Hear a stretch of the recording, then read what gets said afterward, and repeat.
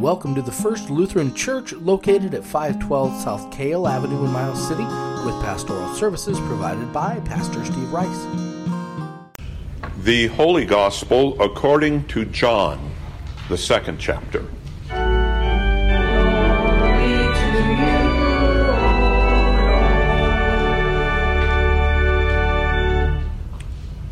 On the 3rd day there was a wedding in Cana of Galilee, and the mother of Jesus was there. Jesus and his disciples had also been invited to the wedding.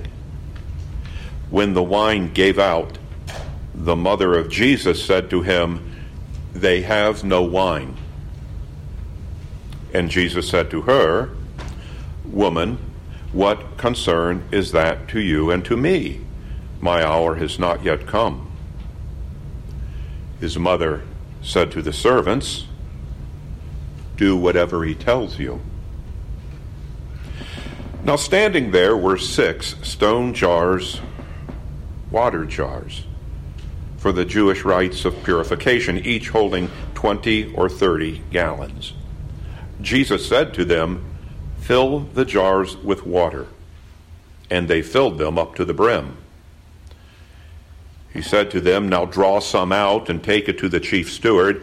So they took it, and when the chief steward tasted the water that had become wine, and did not know where it came from, though the servants who had drawn the water knew, the steward called the bridegroom and said to him, "Everyone serves the good wine first, and then the inferior wine after the guests have become drunk.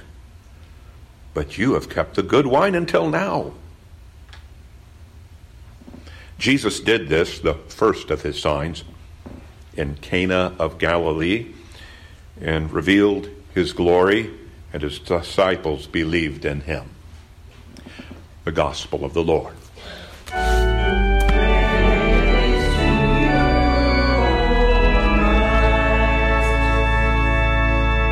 Please be seated. Very much the theme of this Epiphany season, and he revealed his glory. Okay, Epiphany, the season associated with the revealing of God in Jesus Christ.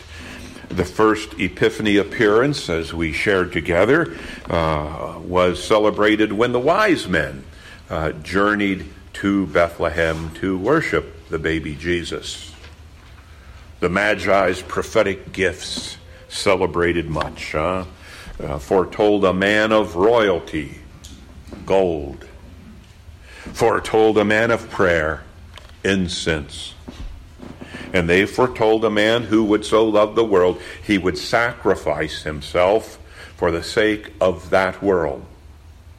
Our world, your world, the one in which you find yourself living today.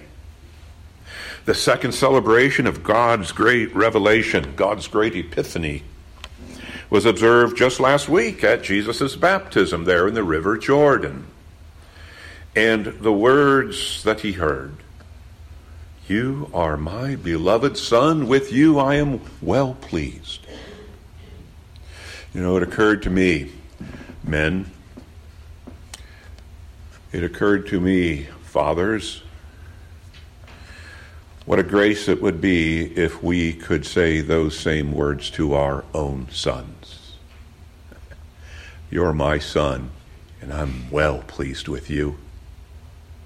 Particularly in this day when they are taught that by virtue of being men, they are toxic.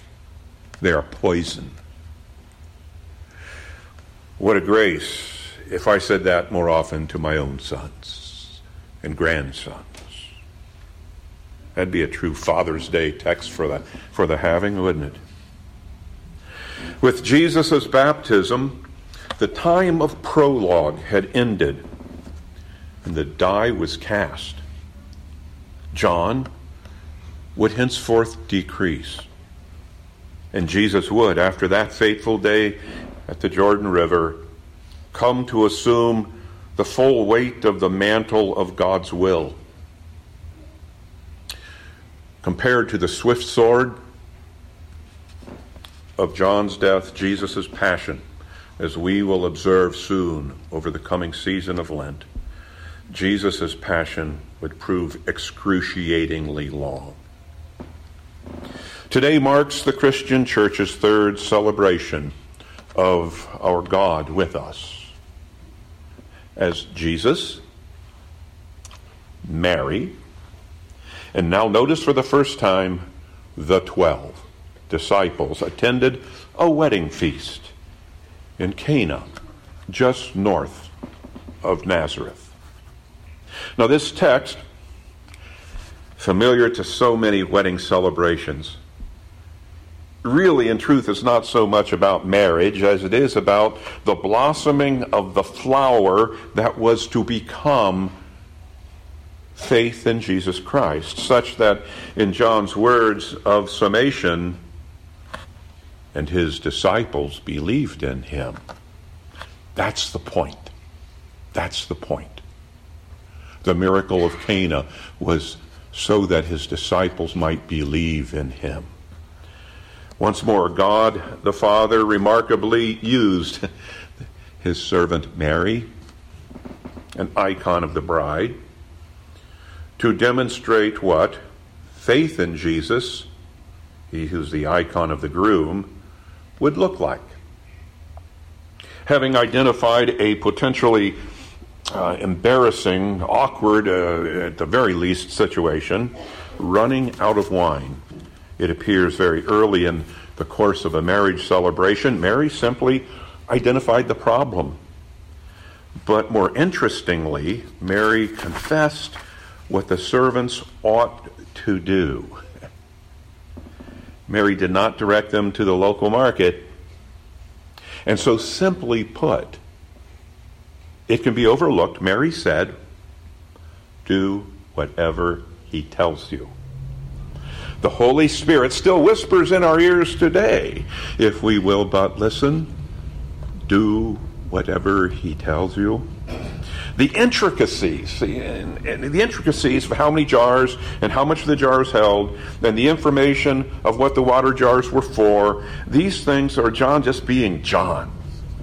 And John sometimes floods the zone with information because John's mind was always busy, even as his writing style was intricate and difficult, I can tell you from experience, to translate. John demanded much of those who would try to translate his words into the language of others. John was a bard of even greater substance than Shakespeare, and so the beauty of his gospel that we have today. So, don't get caught up in the intricacies of the story. Rather, see how the gospel increasingly and now exclusively focused upon Jesus. Do whatever he tells you to do. It would ultimately come down to that, faith to follow Jesus. As Paul reminded the very early church in Corinth, as you have heard today, for no one speaking by the Holy Spirit can curse Jesus, and no one can confess him as Lord except by the Holy Spirit. And this Paul wrote at a time before the church had thoroughly explored and explained the faith that we know as it would come to us through creeds and Holy Scripture. The beginning of Jesus' ministry, it marked a 3-year odyssey that changed the course of human history, that changed the world forever, when, on that first foggy Easter morning, another Mary, a different Mary, announced the resurrection to whom? To that same fearful and fragile group of men, the disciples, that attended today's wedding at Cana in Galilee and believed in him. In this account, and it is again unique to John's Gospel, Mary had exactly 2 lines, small lines. They have no wine, do whatever he tells you. Problem and solution. Dilemma and decision, a social defeat, and a spiritual victory, death and life. Now, this pattern would become established and woven into the message of the Christian church. Death and resurrection. Heard that before? Death and resurrection, but always and only through the cross, by way of the cross. Remarkable, confounding, transformational, unheard of. It would be the Apostle Paul who would pick up on this theme, and evolve it and develop it through the course of his ministry, his writings. And he would write in part to the Corinthians, the message about the cross is foolishness to those who are perishing. But to us who are being saved, it is the power of God. For it is written, I will destroy the wisdom of the wise, and the discernment of the discerning I will thwart. Rhetorically, he asks, where is the one who is wise? Paul would say, I'm wise, I am learned, I am knowledgeable in the faith of our fathers. Where is the one who is wise? Where is the scribe? Paul would say, I am a Pharisee of the Pharisees. Where is the debater of this age? You Greeks. Has not God made foolish the wisdom of the world? By this resurrection that we celebrate and proclaim. For you see, Paul writes, in the wisdom of God, the world did not know God through wisdom. God decided, through the foolishness of our proclamation, to save those who believe. For Jews demand signs, and Greeks desire wisdom. But we proclaim Christ crucified, a stumbling block to Jews, foolishness to Gentiles. But to those who are called, both Jews and Greeks, Christ, the power of God, the wisdom of God. And then he concludes, for you see, God's foolishness is wiser than human wisdom, and God's weakness stronger than human strength. This from a man of substantial personal intellect and education, a Pharisee of the Pharisees, who understood scholarship well, but who hungered to understand the God of Abraham, Isaac, and Jacob even more. Now, throughout its history, the church, the one holy Catholic and Apostolic Church.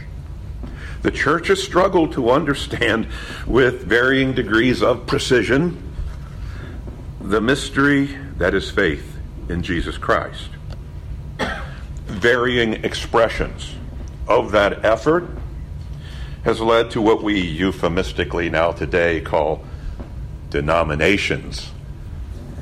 And there's often, as we know, oh, painfully do we know, variations within denominations. And we have to confess our guilt at having violated Jesus' high priestly prayer in John's Gospel, where he prayed literally on the eve of his death, Holy Father, keep them one, even as you and I are one. What did we do with that? Well, saddest of all is the experience, though, I would suggest, of the church denouncing expressions of itself. The church denouncing the church before the world. That's a scandal. And thus it is, you see, I suggest to you, it falls to each of us to speak the truth in love, but to speak it without compromising the divine essence of our message, and also without celebrating the chaff as if it were wheat.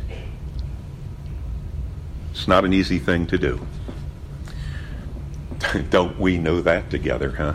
In the course of our past recent journey. And so it is, the message of this day, the message to you, is also the message that Mary conveyed to the servants, the steward of the feast, surrounding the problem of their day when the wine gave out, as she, Jesus, and the disciples attended a wedding in Cana, just north of Nazareth, in Galilee. The answer lies within these few words assigned to Mary. She spoke only twice. She identified the problem, and then she illuminated the answer. Do whatever he tells you.